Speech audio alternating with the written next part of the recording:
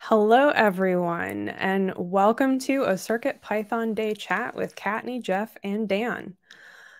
We are getting together to talk about some of the best things in our own minds that we worked on in CircuitPython in the last year. Can be CircuitPython specific stuff or projects. We will see what everyone has to discuss. So I'm Kattni. I am sponsored by Adafruit to work on CircuitPython. I oversee the libraries, I oversee the community, and I write a lot of guides. So that's the majority of what I'm up to, but there's a lot of other things. Let's bring in Jeff and Dan. Hello. Hi. Who's going first? Go ahead, Dan. So I'll reintroduce myself, right? Okay, so I'm Dan. I'm sponsored by Adafruit to work on CircuitPython. I work mostly on the core parts of CircuitPython, especially things having to do with keypad stuff and HID, but a lot of other things also. Those are just recent, and I did a lot of work on Bluetooth a while ago. And Dan is also our excellent release manager. So thank you for releasing CircuitPython 8 beta yesterday. Yeah, thank you. Please try out 8.0.0 beta 0. And if you haven't seen Scott's intro to what's in 8.0.0, including the web workflow, find that on YouTube to rewatch. And I'm Jeff. I usually go by Jebler, and I've been working on CircuitPython for about 3 years now. And I usually work in the core, but I enjoy all the parts of it and seeing the projects that y'all put together out of the foundation that we create. All right, excellent. Now you know who we are, so let's get into it. Who would like to get started? Don't everybody jump at once. I'm straightening out my windows, so I'm not sure yet. Oh, well, I guess I can talk. I had planned to have some demos of the camera stuff I've recently been doing, but I really ended up with just one. So if you can bring up my shared window, I will talk about this. Well, maybe I should have.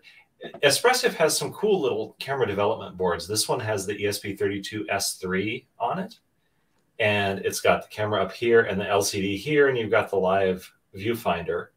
And the other thing that this demo does is when I hit the button, it is going to upload that image to Adafruit.io, which is my shared window. So if you want to come on back to that. And each time, if you want to see my desk here, it is an unholy mess. There's the desk. So it's a little camera that when you click it, it uploads to Adafruit.io, all using CircuitPython. And so while we were working on version 8, and there's kind of been a camera board in the we'd like to make it phase for a really long time. And a couple weeks ago, Limor said to me, can you look into whether we can support the ESP32S3 also? Because we initially did it with just the S2. And the answer is yes, because Espressif has a really good library for interfacing to the camera, which I created a wrapper around called ESP32 Camera. So it's a break from the past where we created one library that worked on a couple of different microcontrollers, but it gets a lot more capabilities, like support for about around 10 different camera types rather than the 3 camera types that I've been able to implement. And thank you, Dan, for keypad.keys. It was really easy to kind of wait for the shutter button to be pressed. And it's using the Adafruit.io library, so more boilerplate for that. And then once you get past the setup, it is a super simple program. Your forever loop, take a picture from the camera and send it to the display. Writing it like this makes it go faster than going through Display.io because I wanted kind of the swiftest, silkiest refresh rate there on the viewfinder.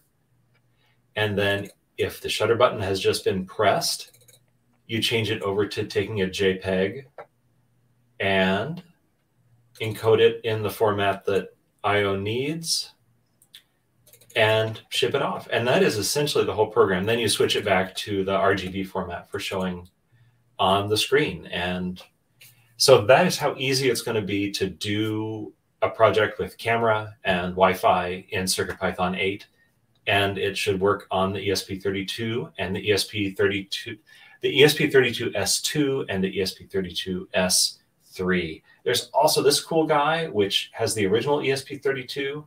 I have it, and there are some bugs, and I will be figuring those out hopefully in the near future. But getting this working is not as important as getting the board with the S3 working. We're really excited about that one. So Zarnlin asks, does this mean that the ESP32 cam boards will work? There's a common board on Amazon and other websites that calls itself ESP32 cam. I don't have that one. This ESP32 is from Espressif. It's called the ESP-I. And so those use the same microcontroller, so it might have the same quirks that are keeping this one from working. But hopefully we'll get that working too. I don't have one in my hands yet, but we'll see. And DJ Devon asked, will you be able to use Adafruit Bitmap Saver to screenshot output from a TFT to Adafruit I/O? Yes, I think sort of.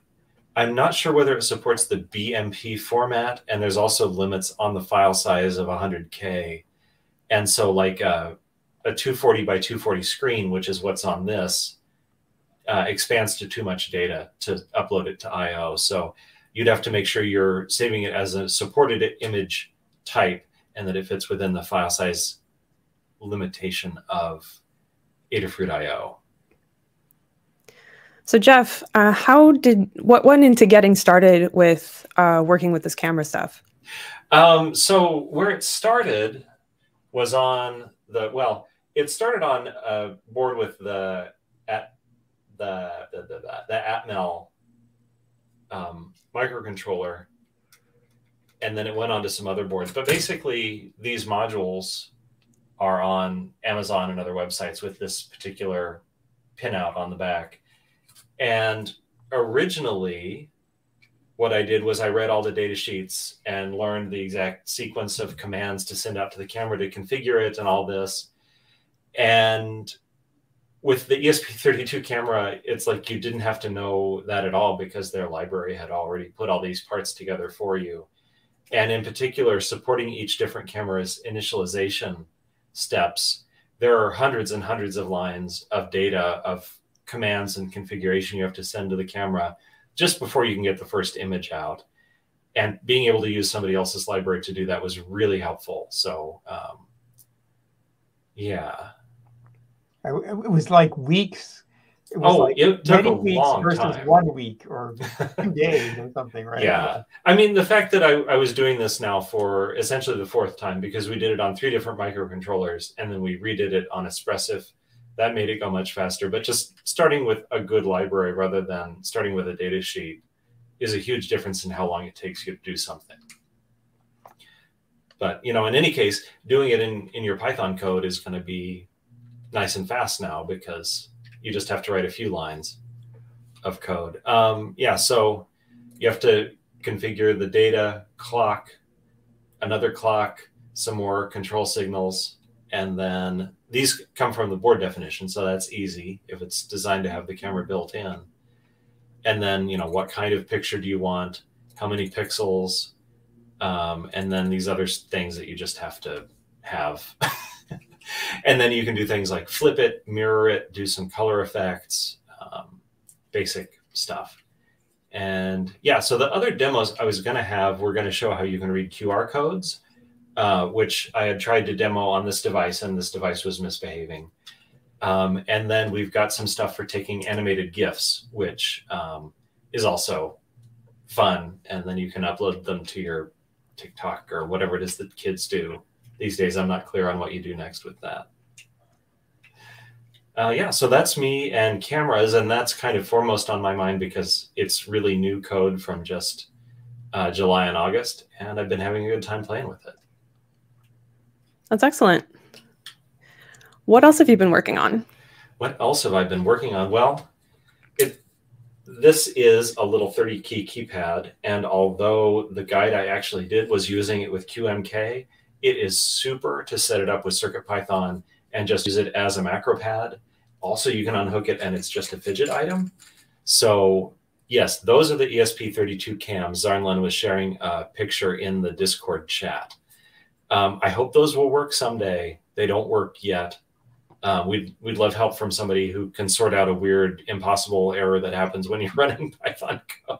The camera module itself, the image comes in. It's just the boards that I've been testing, the ESP-I, are just unreliable. They give impossible Python errors, like can't assign to int when you're assigning, when it's not even aligned with an assignment. So the error doesn't make any sense yet.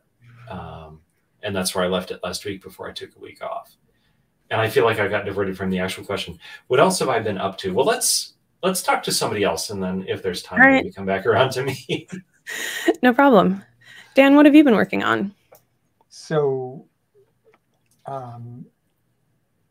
recently, I've been doing a lot of bug fixes. For 8.0, we have kind of a laundry list of things to do.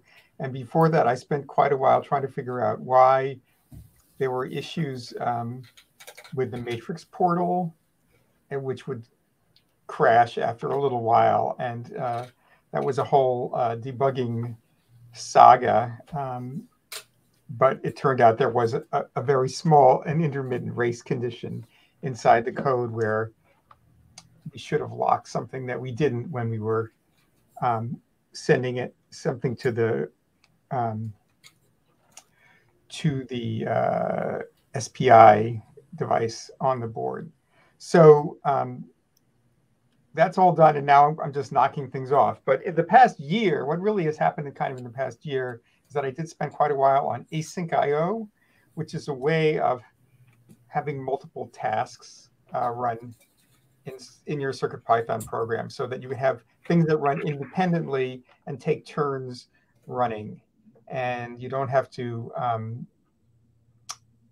like often when you're doing something in CircuitPython, you end up writing like a big loop. Okay, part of the loop will read some buttons, and then you might do some animation, and you might write to the display, and you often have to like check for things inside other things if they take a certain amount of time. For instance, if you're doing some NeoPixel animation, you might need to check every time around the animation to see like, well, did somebody press a button to see whether something went off? And it tends to make for spaghetti code. So async IO is a way of doing something called cooperative multitasking. And Kattni, if you put up share my screen briefly, I'll go really directly to a picture. This is from the async IO guide, the cooperative multitasking in CircuitPython guide, and somebody could post that in live broadcast chat if they like. So the basic idea with async IO is that there are these tasks that run, and they all run in the same Python program. They're not threads, they're not separate processes. They're just basically functions that run. And only one of those tasks runs at a time. There's a scheduler that manages those tasks. And a task is either running, only one of them is running. A task could be ready to run, so that when task one in this diagram says, okay, I'm done temporarily, let somebody else run, the scheduler will say, oh, who's ready to run? Oh, let's run task two. Or a task could be not ready and it's awaiting something. It's waiting for something or other, and we don't know what. So the scheduler would say, like, when task two finishes in this diagram, if it'll see whether task three is ready, and if it's not ready, it'll go back around to task one. So the scheduler is doing fair scheduling of the three tasks. It's doing them in a round-robin manner, and the tasks always take turns. And what cooperative means is that these tasks are being nice to each other, and they're not hogging the processor. So they take turns, all right? Just like we take turns talking in here. And when one is done, it'll say, I graciously give the floor to the other task to let it run.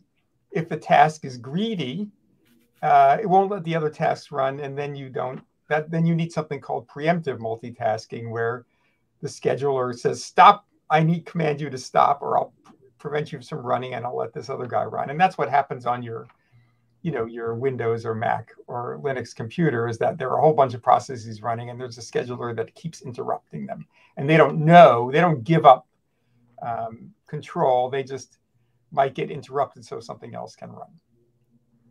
But in the cooperative world, you assume that you wrote the program, so you know how long things take, and each task will take its turn and then go on and move on to the next thing. So let me switch to another window here. Let me just change what I'm sharing here. Hold on.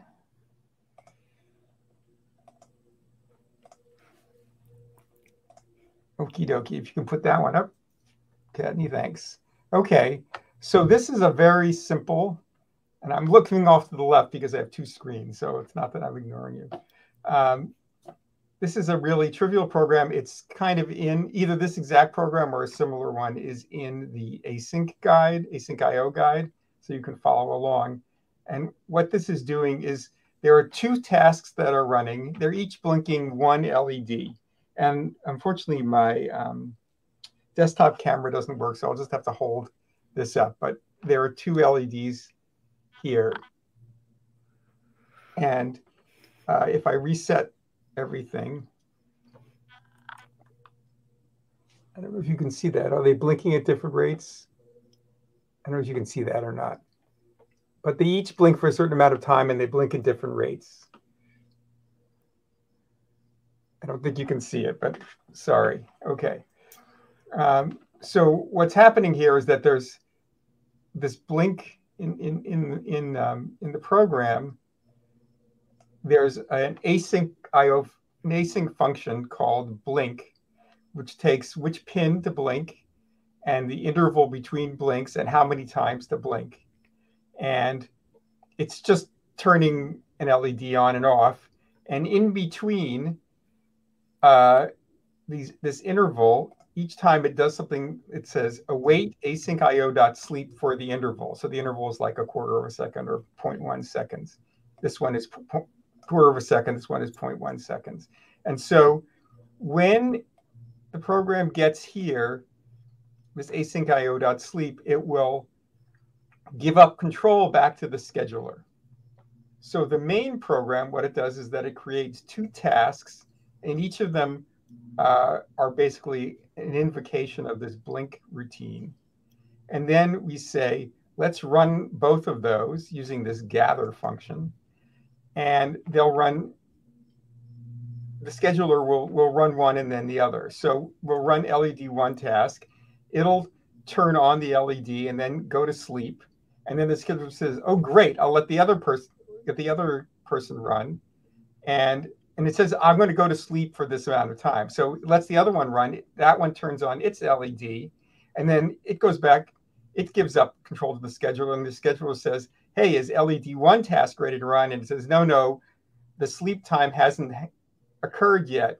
Okay, well, I'll go to the next one in line. Is LED2 task ready to run? And it says, no, the sleep time hasn't elapsed yet. So the scheduler will just wait until the sleep time for one or the other has expired, and then it'll let that one run. And so what will happen then is that the LED will get turned off, and again, it will go to sleep. So these two things are running completely independently, blinking at different rates, and they don't have to know about each other, and there's not one big loop where we have to keep checking what time it is and has the time elapsed for one or the other.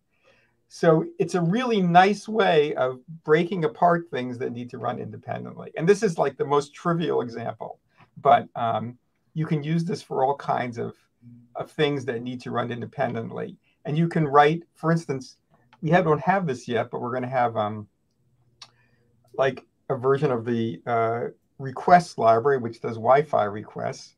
And it will say, okay, I'll make a web request, and then I'll go back immediately, and you can wait for the web request to finish, but in the meantime, another task can run.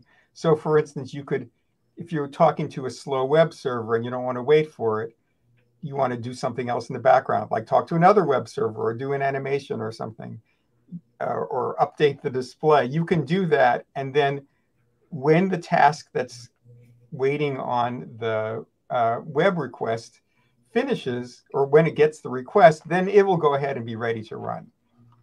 And this will work out very nicely, we hope. Async IO has been in Python for a long time. It was originally put in to do network programming. So that's kind of an example of what I was talking about. But there are so many other uses for it when you're talking to external devices, which wasn't really a consideration for regular Python, for CPython. So that's what we hope to continue developing things. We need to make more and more things be sort of async capable. And Jeff recently did some work to make the keypad module be more friendly and more async capable and be able to run faster. So, which is way down in the depths of how these things work, but we hope to make that work out better. So this has kind of been on hold for 8, or my work on this has been on hold for 8, but once we get 8 out, I hope to come back to this and do some more things that make, and have more examples and write more libraries that are async capable. Hey, Dan, try holding it up again, except hit reset once you've got it closer to the thing. Right. I didn't have you big at the time, so. Okay, let me just see if I can get this. Perfect. Wait, no, let me press reset.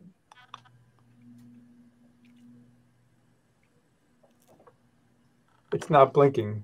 No, I think a wire fell out or something. Yeah, so I kind of researched. Oh, I know why it's not, because it's not code.py.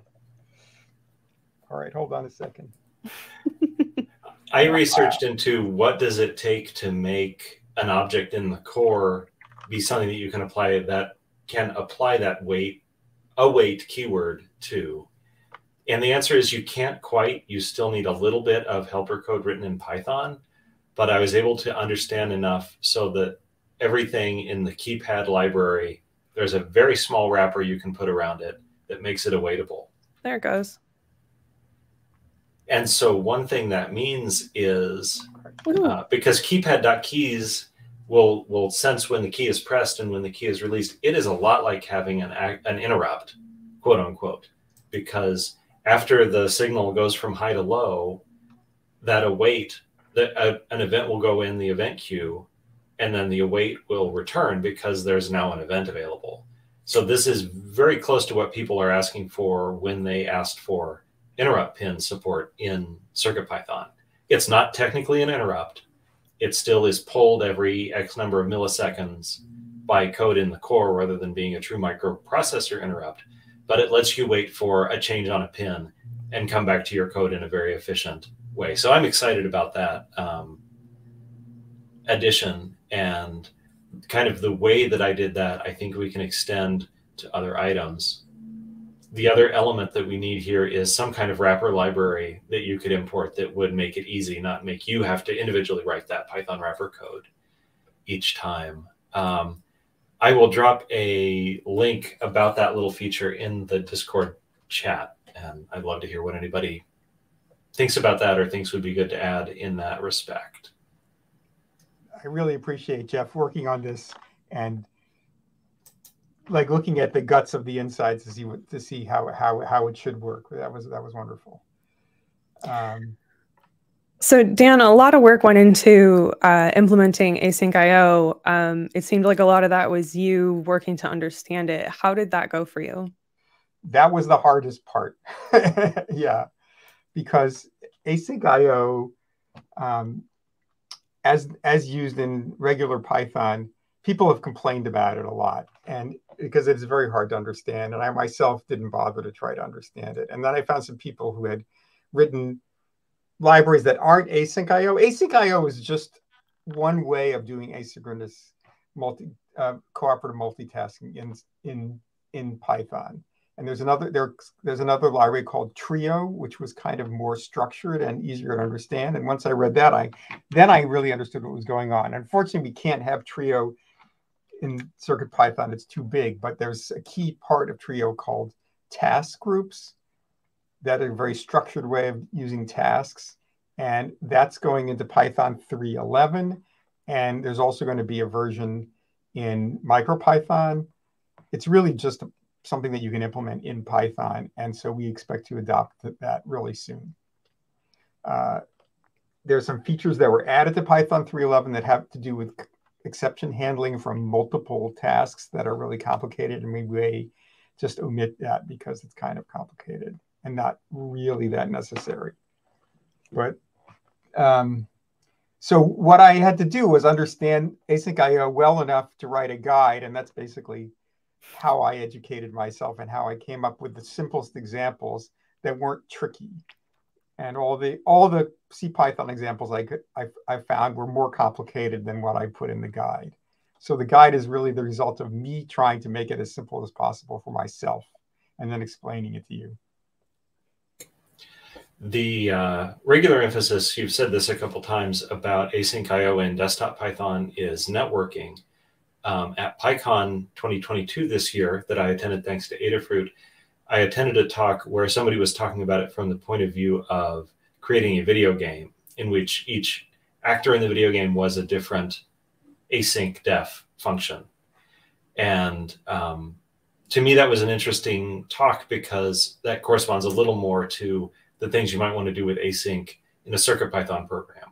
You've got a sensor, or you've got a button, or you've got an LED, and you want to think of them as independent things, leading independent lives. And so it kind of fits into this mold of I'm using async to talk about the objects in my video game. So I will also find a link to that talk and put it in the Discord chat because it was a non-networky way to think about it.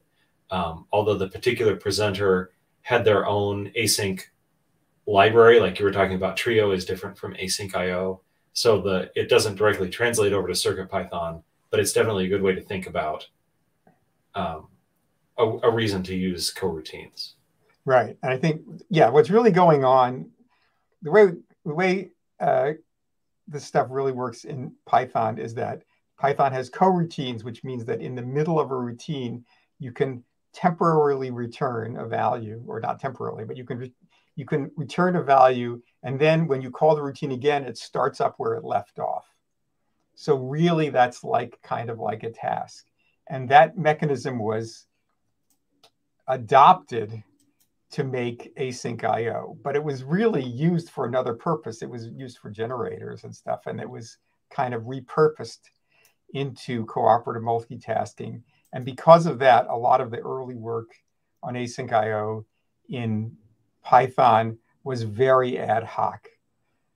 And there were a lot of things about passing data around that weren't understood well and so forth. I mean, the key to making things, when you have multiple tasks or threads or processes running, the key to not having a lot of problems is to make sure that they're not sharing a lot of state. Because if one thing changes something, the other one doesn't expect it, that's where the bugs come from. So in threads, this is especially bad because there's no control over that. And in Python, unfortunately, there aren't that many globals, so you can avoid that. In processes, if you have multiple processes running, they share state, usually in the file system, and sometimes there's a race condition there. So the key is always to avoid sharing, to share as little state as possible. And if you're not on our Discord, you should join us and hang out. But the title of the talk is Why I Re-Implemented Trio in a Game Engine, and it was presented by Daniel Pope at PyCon 2022, PyCon US 2022. Good talk. Okay. So I think we could move on. Kattni, I'd love to hear about your mailbox project. This is a great project, which is not like what kind of project we can make, but this project was inspired by a real world need, which is the right way to figure out how to do something and you know what you really need to do. That's great. So this whole thing started because a year and a half ago, maybe 2 years ago, my dad said, hey, I'd like to know when I have mail in my mailbox. Can you make a flag or something that stands up and then I can look at it with the binoculars and see it? And I said, nah, I can do way better than that, and did nothing about it for quite a while. The way that their place is set up is the mailbox is about 800 feet from the house. So, and there's trees You can kind of see it from certain places, but there are trees in the way. And so walking all the way down that driveway to get to the mailbox and check it and not have mail was annoying. So that's what this came out of. And so I wanted to do something where when the mailbox door opened, something would send a message to something in the house. The ideal situation was to send a text message to his phone, but I will explain in a bit why that didn't work. But I wanted to be able to send a signal to the house that said, hey, there's mail.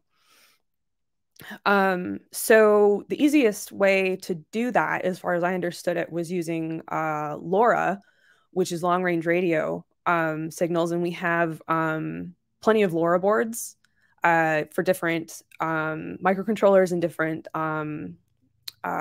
for Raspberry Pi as well. And the process was, I figured use a Raspberry Pi as the receiver, mostly because it can handle that kind of code.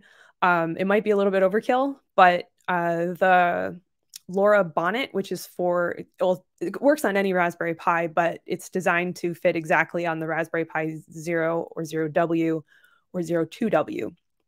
So I wanted to use one of the smaller Pis so that it wasn't overkill, like real overkill. And by the way, thanks to Carter for sending me 2 Raspberry Pi 0Ws. I have a bunch somewhere. I have no idea where they are. I've moved twice and lost them all. And Carter had a couple sitting around, so I was able to move forward with this how I wanted to. So I don't know anything about LoRa.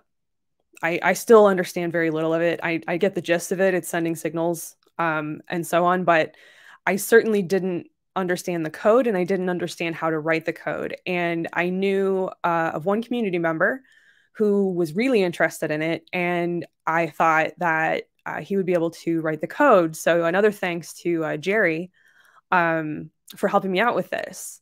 The code that he wrote, well, let's talk about the hardware first. I used a Feather ESP32S2 because that was the only board at the time that had a battery monitor built into it. So I didn't need to add an extra board for that. And the LoRa Featherwing.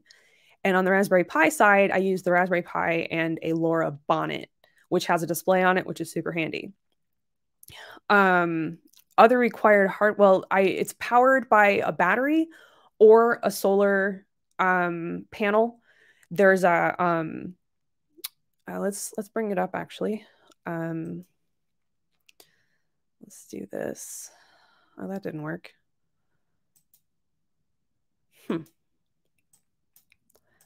Hold on, let me try something. Nope, doesn't work. Okay, so we're going to do this mode and do this. So here is, it's gonna knock everything out of the way, but and of course it set it off. So this is the solar charger. It is a breakout board where you can plug a loadout, which is the Feather, and a battery into it. And then on the other side, you plug in a solar panel with an adapter. And I wanted it to be able to sort of run on its own and not require external power like from USB or anything like that, as it was going to be attached to a mailbox, 900 feet from a house. And it also requires a normally, hold on, I wrote it down. Normally open reed switch.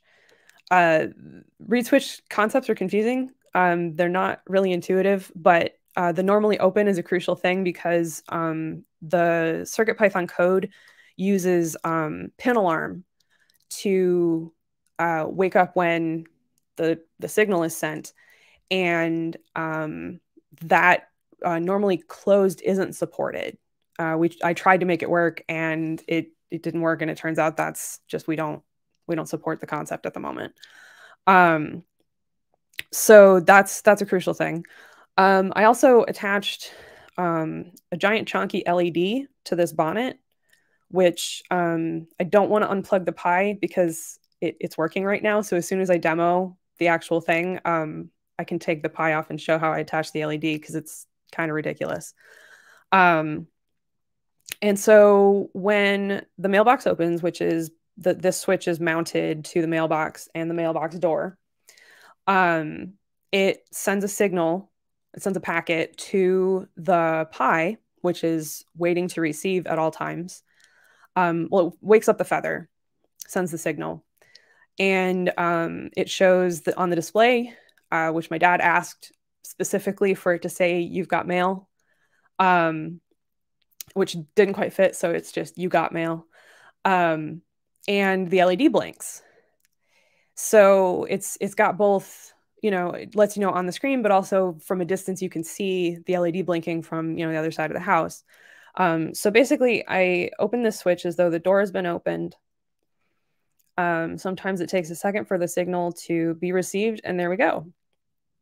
So the display says, well, now it says mailbox ×2. And what that means is that it thinks the switch is open twice. I think that's because the feather reloaded in the middle of this. I've got the serial console open, and it did the reload. But that tells you maybe that you've gone and gotten the mail and opened the door yourself. And then you can reset it by pressing any one of these buttons. And if you leave the switch open, obviously it continues to send that packet. And so it would receive it immediately. But now I've cleared it. And the little bit that shows up on the bottom, the top, the artifacts on the top, we never quite figured out why those were happening. But this little bit that shows up on the bottom is the Wi-Fi signal. We just wanted to have an indicator of that on the Pi so we knew what was going on. So let's talk about the build. So I'm going to unplug this so I can take the bonnet off of it without causing problems. The Pi requires headers. So that's part of the soldering for that. You want to get, well, actually, it really doesn't matter. You can use single row headers and just put 2 of them on there. But you would want to solder the header to the Pi. And then this big LED, I wanted to be as compact and flush as possible, which I received several suggestions as to how to mount the LED, because the LED needs a resistor, and none of them quite fit what I wanted. So I did a super hacky workaround with this, and the positive pin is connected to a pin, the TX pin specifically, because all the pins of the Pi are broken out in this row. And then the ground side of it is actually shoved through, let's see if I can get this to focus, probably not, the mounting hole. And the resistor is connected to ground. It's bent weird, and the 2 pins are connected. I put a piece of Kapton tape, which is high temperature polyamide tape, and it is not conductive. And I put that across any pads that this might have touched, just to make sure I wasn't sending errant signals. And it worked great. And it made it so that it was very much not sticking up higher than I needed, and there's no extra hardware on the top. Definitely not necessary, but it was a good workaround for me. In terms of the feather, this is the LoRa feather wing. It does require you to solder these wires, which the guide for the feather wing has on it options. Apparently, there are multiple options for the Feather ESP32S2, but this is the configuration I went with, mostly because it's what Jerry suggested. And you want to run whatever the ground line is from the reed switch to ground, which is wacky right now because this is actually the ground line, the white one, and the black one is the signal line, which is backwards in my brain. So I had to double check that about 16 times. And it's just plugged in using female headers on the feather. Now for powering, there's a couple things. The solar panel itself requires an adapter to plug into the charger. And there's 2 adapters available on Adafruit, but this one has this, basically this bit here that makes it, I can't even do it with my arms straight out. The bit that sticks out past it actually clips right over the plug, and you have to push it in there hard, and now it's sealed. So I didn't have to actually seal the solar panel cable. The adapter did that for me. So this was a great one. And because the feather has charging circuitry on it, because it will charge a battery if you plug a battery directly into the feather, to avoid any chance of the charging circuitry trying to work over top of the solar charger, you need a JST to JST cable, and you need a Schottky diode on the power line, basically. So I kept this one visible to just show what we did, and because it's the cable is the same on both sides. Even if you plug it in backwards, it just won't power it. You won't break anything, and then you know to flip it. And then this amazing USB-C solar charger, it worked great. It's difficult to show here because I don't have a window close enough to put the solar panel into. But I used a smaller battery, one size down from this one, in the actual one that is mounted on my dad's mailbox. And because of the fact that there was such a distance and things that could interfere, I included an antenna, which I don't have extras of, so I can't show it, but it's a black antenna that is an option if you need more signal, but you can actually attach a wire of the proper length, which the guide covers that as well. And as long as the wire on the Pi and the wire on the feather are oriented in the same direction, it works really well. Right now, there's no antennas attached to these because they're literally 2 inches apart. One thing I will say is to attach that, the black antenna that has the little connector on it to the feather wing, you have to solder this tiny connector to it. I didn't do it. I had somebody else who solders better than I do help me out with that one. It's very tiny, and I'm sure it could be a pain for some folks to do because soldering a wire to these pads is much easier. So give that a try first, and then worry about adding an antenna if the signal is an issue after that point. So I also got one of the small clear top project boxes that Adafruit sells, and drilled holes out for the antenna and the solar adapter, and then sealed those with a silicone sealant. And that is in the switch as well. And we had to extend the wires on the switch quite a bit to get them from the project box to the door. And it worked. My dad wanted, we initially had all these other ideas, let's have it send a text message. Let's have it send an email instead. It turns out there's this registry now that you have to, if you're going to try and send a text message to any major carrier, you have to be part of this registry, and it costs a bonkers amount of money. And things like Twilio, which you used to just be able to use that service to send an SMS, don't work anymore that way. This is as of March 2022, I think. So we ran into that, and that was like, we couldn't figure out why everything was crashing and why it wasn't sending. And we finally figured that out. And then the email thing, we just never got to work. And I wanted this built for Father's Day. So I had a deadline. And I managed to almost meet the deadline. I had it mostly done. But basically, when it was all said and done, my dad said, you know, this LED is working for me. Can you just make the code not do the rest and just have it blink the LED? And I said, yes, we can absolutely do that.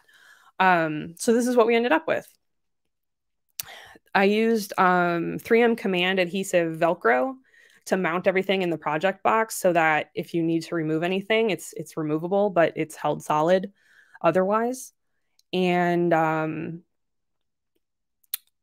guess, you know, that's it.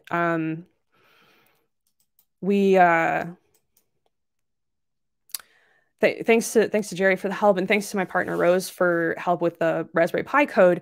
The code that Jerry wrote handled the signals. That was the basic code, and then we needed to add all the notification stuff, and that was a little outside my wheelhouse to do actual Python code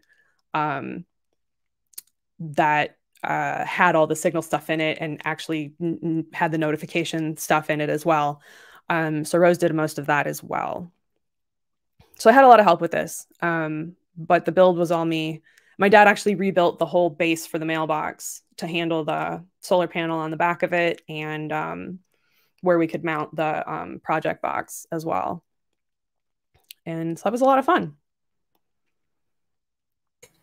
So for wireless, the CircuitPython board is using LoRa, not Wi-Fi, right? Say it again. For the wireless from the CircuitPython board, that's using the LoRa and not Wi-Fi, right? Correct. The Wi-Fi was superfluous to this project. I wanted the battery monitor, and that's why I went with the ESP32S2. It's every bit of signal coming from one to the other is using LoRa. Let's see.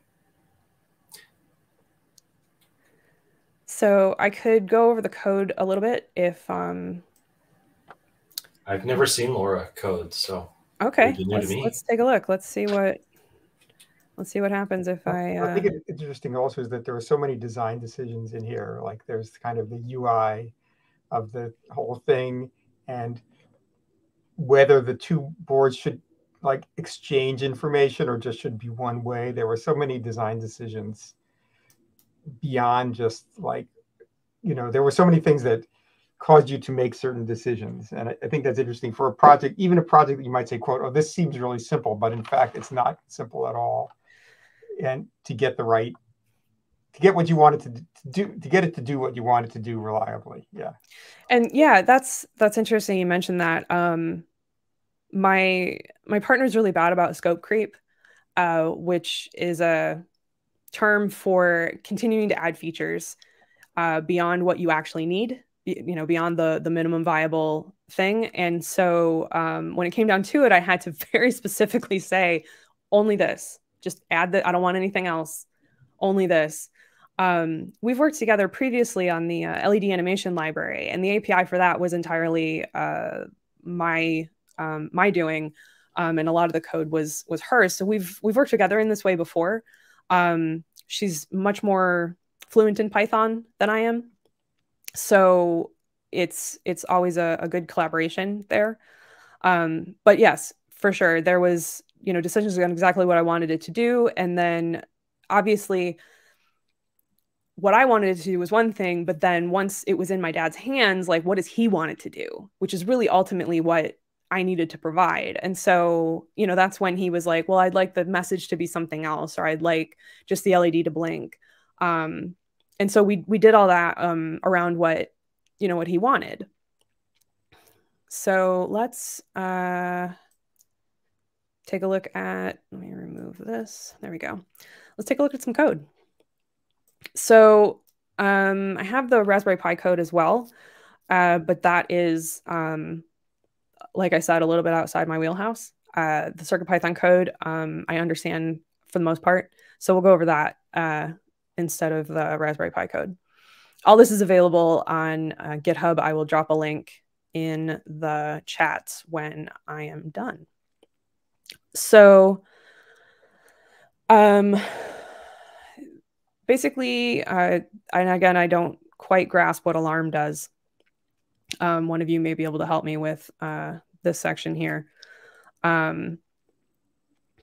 But we set up the battery monitor, which is built into the Feather, and that allows us to get the battery voltage, and that appears on the Pi display when the notification shows up. And that way, if at any point it has dropped significantly, we know we need to check on wiring or reposition the solar panel or something like that. We set up the little red LED here for informational use later. And the alarm pin is what the reed switch is connected to.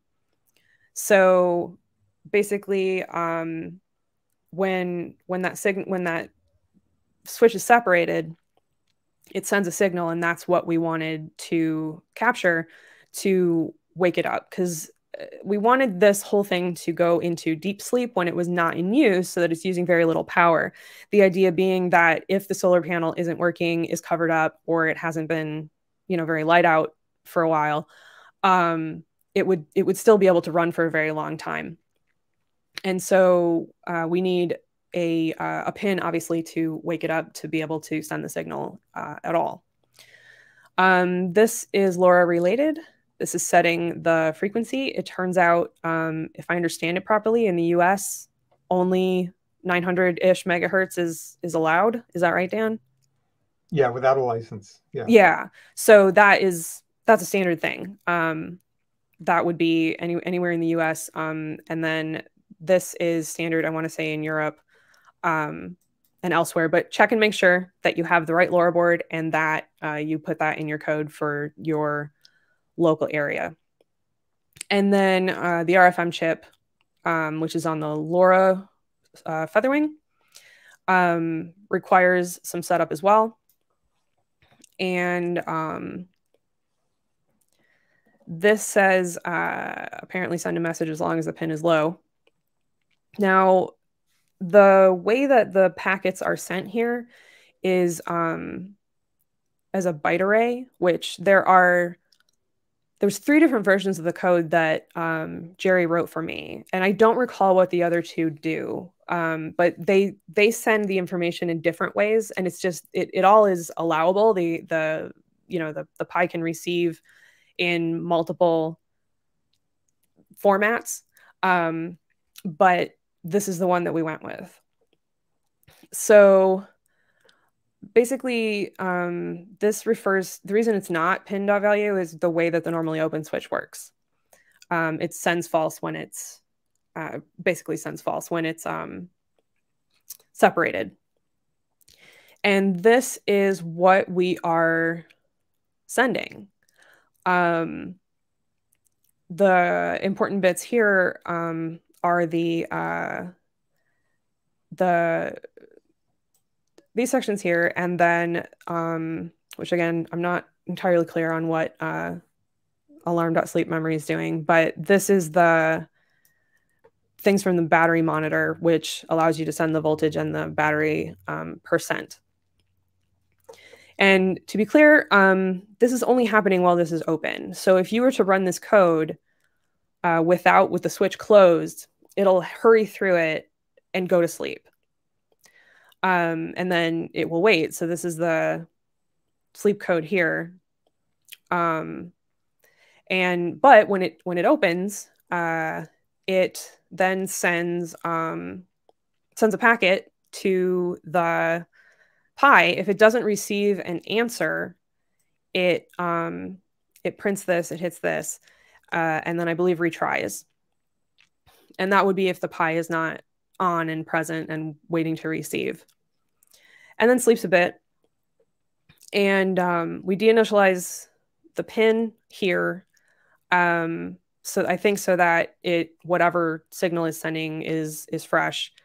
And then we put the RFM chip to sleep, and then we create this panel arm, and that's using the pin that we attached the reed switch to.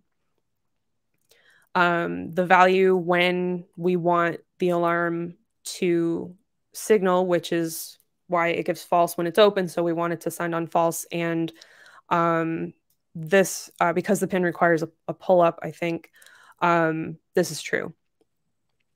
And then it goes to sleep. It goes into deep sleep. If it's connected to USB, it pretends to go into deep sleep. If it is not connected to USB, it goes into actual deep sleep.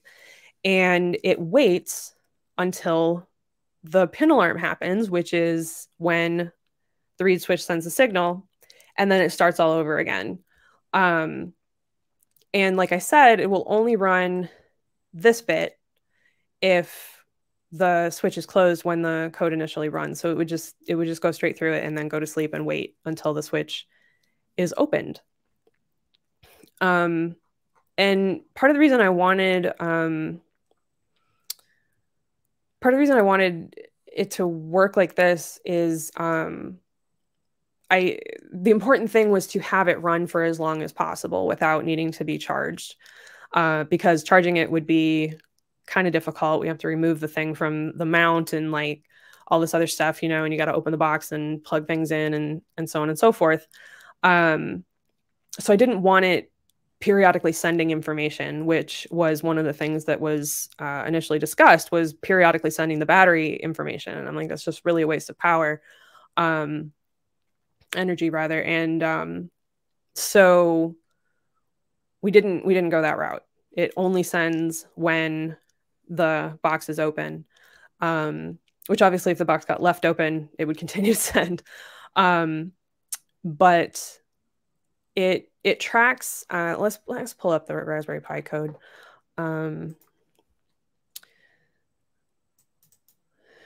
And that worked. All right.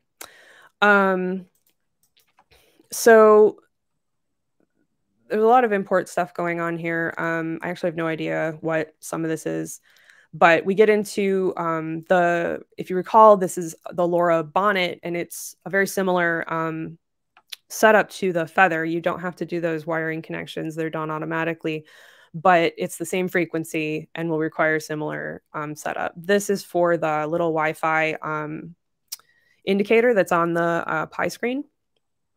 This is the message that it shows when there's new mail. This is when the door opens multiple times before it's reset. This sets up that little blue LED, well, kind of chunky blue LED that I put on there. And then because there's stuff that uses I2C, the display, you set up I2C, and then you set up the display. There's a lot of code here that clears the display and then shows there's a blinking dot that tells you that it's running. That sets that up. And then this is the pins that are actually connected to the chip. The bonnet has 3 buttons on it. At the moment, they all do the same thing. But this is the setup for the buttons. This is basic button polling and a debounce on it. Here we initialize the SPI code and set up the RFM chip. And then we get into a lot of stuff that this is the part where I'm fuzzy, but this talks about the packet. I think it actually sets it up so that it can count the packets, and that's how it knows multiple mailbox opening. This is the state of things at any given point in time. This is for the Wi-Fi signal bit, and this draws the Wi-Fi signal bit, which this is just a lot of display code here. This checks this blinks the LED or this blinks the LED, but this is when to blink the LED. And the interval, which obviously can be customized. This is the Wi-Fi, getting the Wi-Fi strength at any point in time. This is where it's getting packet information, and that's what is being sent from the Feather. There's some try and accept going on here because you don't want if a partial packet is sent or it only receives a partial packet, you don't want it to crash. So it logs that it got an invalid packet, but it doesn't stop the program, which is what we, you want to avoid if it's something you want to just leave running long term. This was from us trying to use Adafruit IO to send an email. We just didn't get a chance to really work with it. But this was the initial start of that, because Adafruit IO can send emails based on, triggers. And we just never got a chance to really set it up. And then my dad said, please just make the LED blink. So we stopped that. This is checking the buttons. So that whenever one of them is pressed, it uses that to clear the notification. This is what is used to display the text for the mailbox message or the more mail message. This updates the display. Again, this is just standard display code. This is to make the display blank, handle the packets. Once the mailbox is triggered, it sets this off.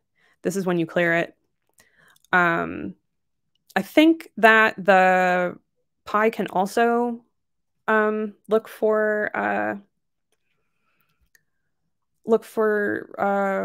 information, and that's what is going on here. This is where the buttons, if any of them get red as pressed, it clears the notification. I don't have it up right now. There's no point in demoing it. And then this is if there are packets, to get them and then update the display to show the more mail thing. And then the mailbox sequence is that if there's a packet available, you trigger the things that we just talked about. It sets up the buttons for read and the packet, whether or not there are packets in the queue. And if they're available, it runs this. If there's buttons, it uses the button handler to verify that the buttons have been pressed. Here is the button handler. This updates the different flags, which are that when the mailbox was opened, was it opened, the last battery percent, and the last packet data. This, I believe, is the it has to do with the LED, if I remember correctly. And then this uses threads, which are way outside my wheelhouse, so I will not be able to explain what's going on here. But the idea is that it's looking for packets. It's waiting to blink the LED when the mailbox is opened. It has to continue to check for signals so that it can say that it's now been opened twice or 3 times, etc. And waiting for the buttons to be pressed for it to clear. So there's a lot of things that it's trying to do at the same time. And that is what it does. And then here's where everything is running. So this is what's actually running the code that we just went through. Apologies for the very vague explanation of this, but this is definitely code that I had help with. So basically you're always looking for a packet on the receiver end, and you're sending packets on the sending end, and that is basically LoRa code with a sender and a receiver. I don't know if there's actual terms for that or not, but that is what it looks like. I was going to jokingly interrupt you and ask if you were going to use async IO, but then you talked about threads. So yeah. So with the deep sleep and the sleep memory, basically when the deep sleep finishes, it's like almost everything about your program was erased, but these items within the sleep memory specifically are kept. So that's how you communicate with your future self after waking up. Okay, that makes a lot of sense. This is whether or not it woke up then? So yeah, that first block, the if at 9, it goes into line 10 if it woke up, and it goes into line 13 like it was just plugged in. Okay. So it's, do I clear out some things that I remember, or do I increment the count of something? So 0 looks like the count of ever woke up. And I think 1 is the count of ever saw that the mailbox was open, and 2 was the count of ever had an error transmitting or failed to get an ACK or something. Yeah, that sounds about right. And then here, it's sending that information within the packet that is getting sent to the Pi. And then this is also where it's incrementing that error. Right. Which makes sense because you don't need to keep that on wake up. So I understand why it would be cleared at the top. And this is incrementing I think the mailbox status, like has it been opened, and how many times? That's how many times it's been opened. Yeah. So one way to make that a little less obtuse.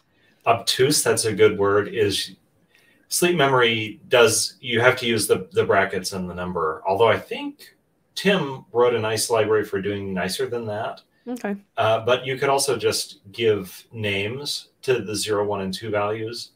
So you could say number of times opened equals 1, or whatever it is, whatever name you want to give to it. I don't know if that's the right meaning. And then instead of in brackets 1, you'd say in brackets number of times open. Oh. And then it would become more self-documenting.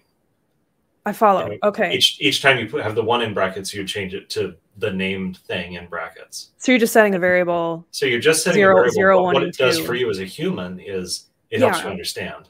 Okay, I was tracking for a second there. I thought you meant the whole alarm sleep memory thing. You name that something just else? The part in brackets. You give it a name, and then it's like self-documenting. Yes, much more human readable. That is a great suggestion. But other than that, I mean, it's nice compact code that does what it needs to do. Yeah. And I'm really happy with it. I built this yesterday. I didn't I obviously don't have the original. The demo version you built. Yeah, I've got this secondary prototype, and I soldered everything up, and the Feather already had the code on it, and so did the Pi, or a version of the code. I plugged it all in and it just worked. So that was really excellent. We needed to update the Pi code because the Pi code was like an earlier iteration that had a bunch of other nonsense going on. So we did that. But that is the thing. I swear there were a couple other gotchas that I ran into, but I have since forgotten them. I remember passing by and looking for the code, a document that said mailbox notes. I didn't end up looking at it, but that might have some of the gotchas.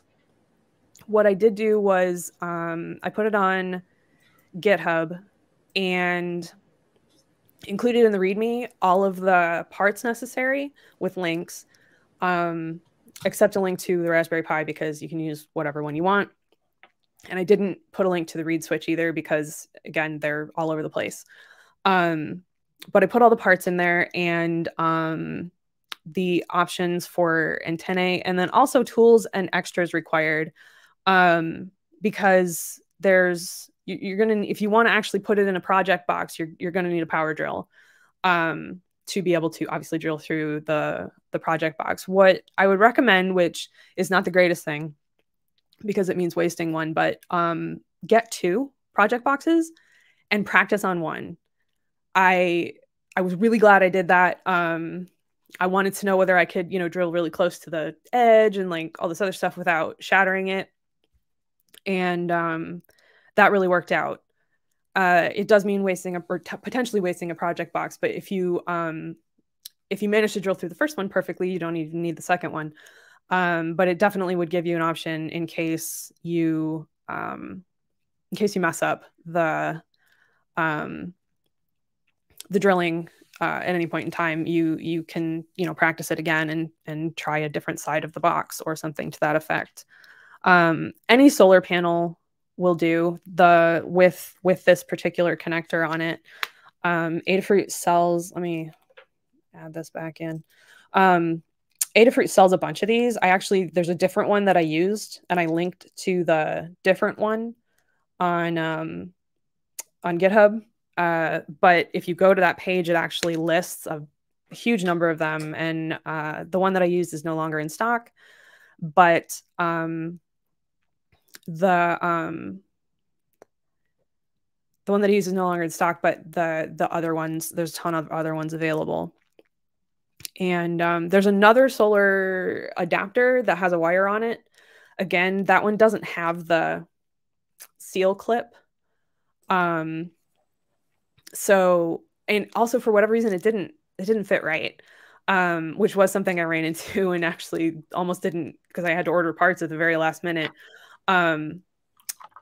It doesn't have the little bit that clips over to make it waterproof. So I kind of highly recommend using that little L1. It does mean drilling a larger hole through the project box, and it's a very weird size. I needed a 29/64 inch drill bit, which is not included in a standard set, and I had to buy it individually. But I really wanted the right size. You could definitely go with something a little bit bigger, which is more standard, and still have the same effect. But I haven't documented the build. This was obviously a personal project, so there's no guide to go along with it. But what I'm hoping is to get some better pictures of the one that is on my dad's mailbox, which has the holes drilled into it and the sealant on it and so on and so forth, and at least post those on GitHub or something to that effect, so it's a little more obvious how the build went. That's the other thing. So Jerry built this as well. He mentioned it to his wife, and his wife was like, no, we really need that. So that I felt a lot less bad about asking Jerry for help with the code, because he was also building the project. But he used a big project box, and I was like, I bet I can fit this. I had to Tetris it basically to fit it all in the small project box, but it did work. The battery is attached to the top, because really, like, putting everything in the bottom is not necessary, because you have extra, space upward. And the rest of the bits are Velcroed down, and then the wiring is kind of just finagled in there. That's what I'm hoping to get. That's what I'm hoping to get pictures of. C. Grover asks, unfortunately, mailbox baseball is a thing here. Did your dad have to reinforce the final installation? So that has been a thing. I don't know how recently, but it has been a thing on my parents' street as well. And so it's mounted on a wooden pole that's about that big, and I think cemented into the ground. And then the mailbox is mounted on two boards that are about this thick combined, and that's what's holding the solar panel. And he has boxes for newspapers, which I think he no longer gets delivered, but the boxes are still there, that are on one side of the mailbox. So we put it between the two boxes. So if mailbox baseball happens, it's going to happen from the opposite side. So it's really unlikely that anybody would damage the feather setup, because there's like a protective thing outside of it as well. You've got decoy mailboxes, basically. So we had to get the antenna to sit upright. We had to put it on a block, and then there's a 3D printed mount that we designed to go with the project box, so you could actually screw the project box right into the mount and then put the lid on the project box, and it worked. But we didn't reinforce it beyond that. I asked him whether that was something he wanted to do, or whether we needed to do it, like add a giant hose clamp or something to it to like keep it, keep it good to go. But he didn't think that was necessary, so we're giving this a try. So far, so good. But it's only been a couple months. We'll see how it goes, for the next however many years, I guess. And that is true. Brick mailboxes do prevent that. But my dad's is plastic. But the point is, it's mounted like lower on the pole, so damaging it would be kind of difficult unless you specifically stopped and just like hit it from the top. So that's kind of how we handled mounting. Link to the waterproof adapter. Oh, that one's been linked. Excellent. I will have to see. Obviously, project guides are up to folks other than me. So whether or not this will get turned into a guide is not up to me. I did not document the build very well, so I would actually need to order parts again and actually document the setup. But overall, it's actually relatively simple. So I think it would be a good guide. But we will see whether that ends up happening. Well, congratulations, Kattni. Out of the three of us, you actually built a useful thing. Well, I mean, you guys build stuff that lots of folks are going to be using. I mean, that's also excellent. There's that word simple again. I think you underestimate how good you guys are. Well, it's true that with a lot of practice, you start to underestimate how difficult things are for a newcomer. Yeah. But if you feel intimidated by this, I think my advice is try it for a while, and you'll find that things are getting easier for you too. And that's why, even though I've been doing this for a really long time, that's still the way it goes. I get better at things. And so, yeah, don't sell yourself short, and you'll get better at it. And expect to make mistakes and expect to realize that you need to change something, because that's what engineering is. I was actually really surprised I was able to replicate this LED soldering because I got it to work once and I thought I'm never going to get this to work again, which is why I insisted on using the original bonnet for my dad's version. But I was able to do it. It's a little bit cleaner on this one too. But there's only a few things that need to be soldered. The code would be provided in the guide and will be provided on GitHub, so you can even preview it long before any guide exists.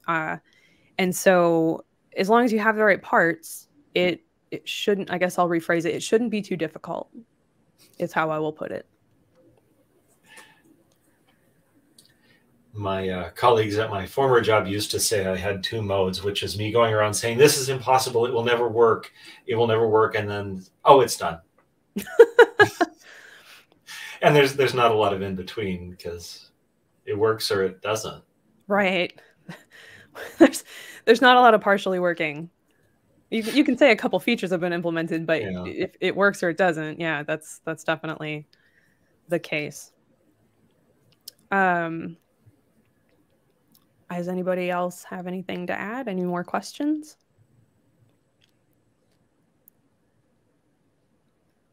I've really appreciated the audience. They've had some excellent questions for us today. That's true. We can also answer general CircuitPython questions. We do have a little bit of time. A little bit of time. And thanks, Mr. Certainly, for keeping an eye on things all day. It makes for a long day, and we're glad to have you back there. And everybody else, I don't know the names of everybody who's probably behind the scenes on this, but thanks. Yeah, we have Kelly, one of our internal folks who's been keeping track of things as well. And obviously Phil of Adafruit fame has been keeping an eye on things too. And thanks to Anne for all the blog posts as we put this together. Thanks to Kattni for putting together the schedule and making it work. That was a bit of a beast. A lot of people had different requirements. So we had to, I wanted to work around and make sure that everybody, had something that worked for them. How many years until we've got so many people that it's CircuitPython week? Well, I mean, today was full. That hasn't happened yet. So Yeah. we've at least reached the time that we have filled up a day. And the next stream, actually, which starts at 6 p.m. Eastern, which is 40 minutes from now, will be going for a few hours. So good on Tim for having the stamina to keep folks entertained for that long. But we basically had video content from 11 a.m. to about 9 p.m. Eastern.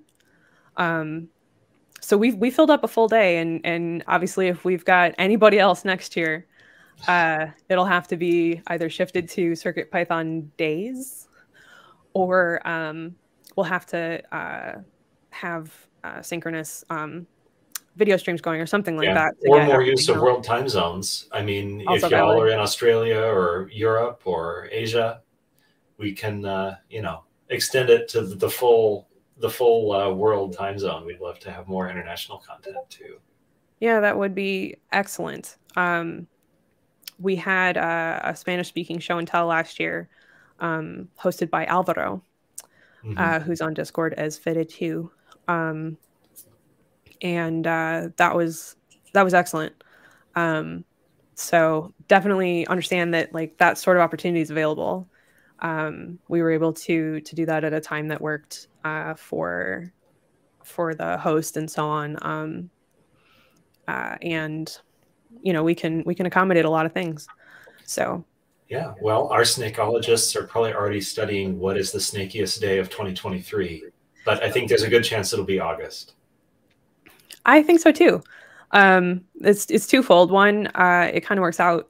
Two, there's no holidays in August, and Adafruit provides a paid day off for Adafruit folks at headquarters for CircuitPython Day. So having another day. Not for us though. We well, get to work. We're here. It's hardly work though. So that's an opportunity for that as well.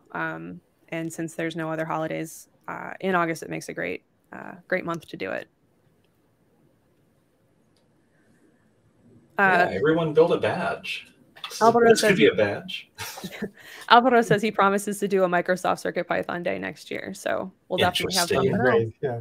And we've had in other years, was it last year or year before, there was like a CircuitPython kind of workshop in India, I think, on CircuitPython Day, or yeah, I think so. Yeah. So if you want to do some local events. Yeah, my local makerspace is actually doing a CircuitPython Day event this evening. Cool. If you're in the Detroit area, i3 Detroit is doing CircuitPython Day event. There's Q&A, demos, and just opportunities to tour the place and learn more about CircuitPython. So that was excellent to see as well. And I had nothing to do with that. They reached out to me to let me know that it was happening. So that was also excellent. All right. Well, I think we're good to go. I want to say, since I'm not going to get another opportunity, thank you to everyone who participated in CircuitPython Day. It's been amazing. I'm really glad that everything has worked out. Thank you to all of our hosts. Thank you to all of the folks that participated in different streams. Thank you to our community for making all of this possible. We say code plus community equals CircuitPython, and we mean it. We mean it. We can build code all day long, but without the community to contribute and be a part of it and use it, we wouldn't have what we have today. So thank you to Paul Cutler for doing the introduction. I did not have to do that either. And next up is going to be Foamy Guy's Game Jam live stream, where he's going to build a game using CircuitPython and hopefully have working code by the end of the stream. And all of that will get posted on GitHub. So if you're interested in looking into that after the fact, all the code should be available. So thank you so much to everyone. I can't express that enough. I hope that the rest of your CircuitPython day is amazing. And please feel free to email us with your experience if you feel up to it. CircuitPythonDay@Adafruit.com is available. Won't go away. So if you want to let us know how it went for you or anything you'd like to see next year, feel free to reach out. And finally, we do a call for what folks want to see out of CircuitPython at the beginning of every year. And we talked about doing it more than once a year. So I think CircuitPython Day is an excellent time to put that out there. It won't be nearly as official. We probably won't aggregate all the posts this time as we usually do at the beginning of the year. But if you have ideas or concepts or things that you would like to see out of CircuitPython, or let us know what has been great for you and what hasn't worked out for you, feel free to email CircuitPythonDay@Adafruit.com with a post or a gist or any kind of way to write down what it is that you want to see or have seen, etc., and let us know. It's always really great to hear from the community, and I think folks don't always realize that we don't mind hearing from you all year long. So we put out these, we put out these calls so that people know. So feel free to send that in. It's not required, obviously, but we would love to see where things are at for you in CircuitPython as we're moving towards version 8 and so on. So thank you again. Let's blink an LED. There we go. Right. I got mail. And now I don't.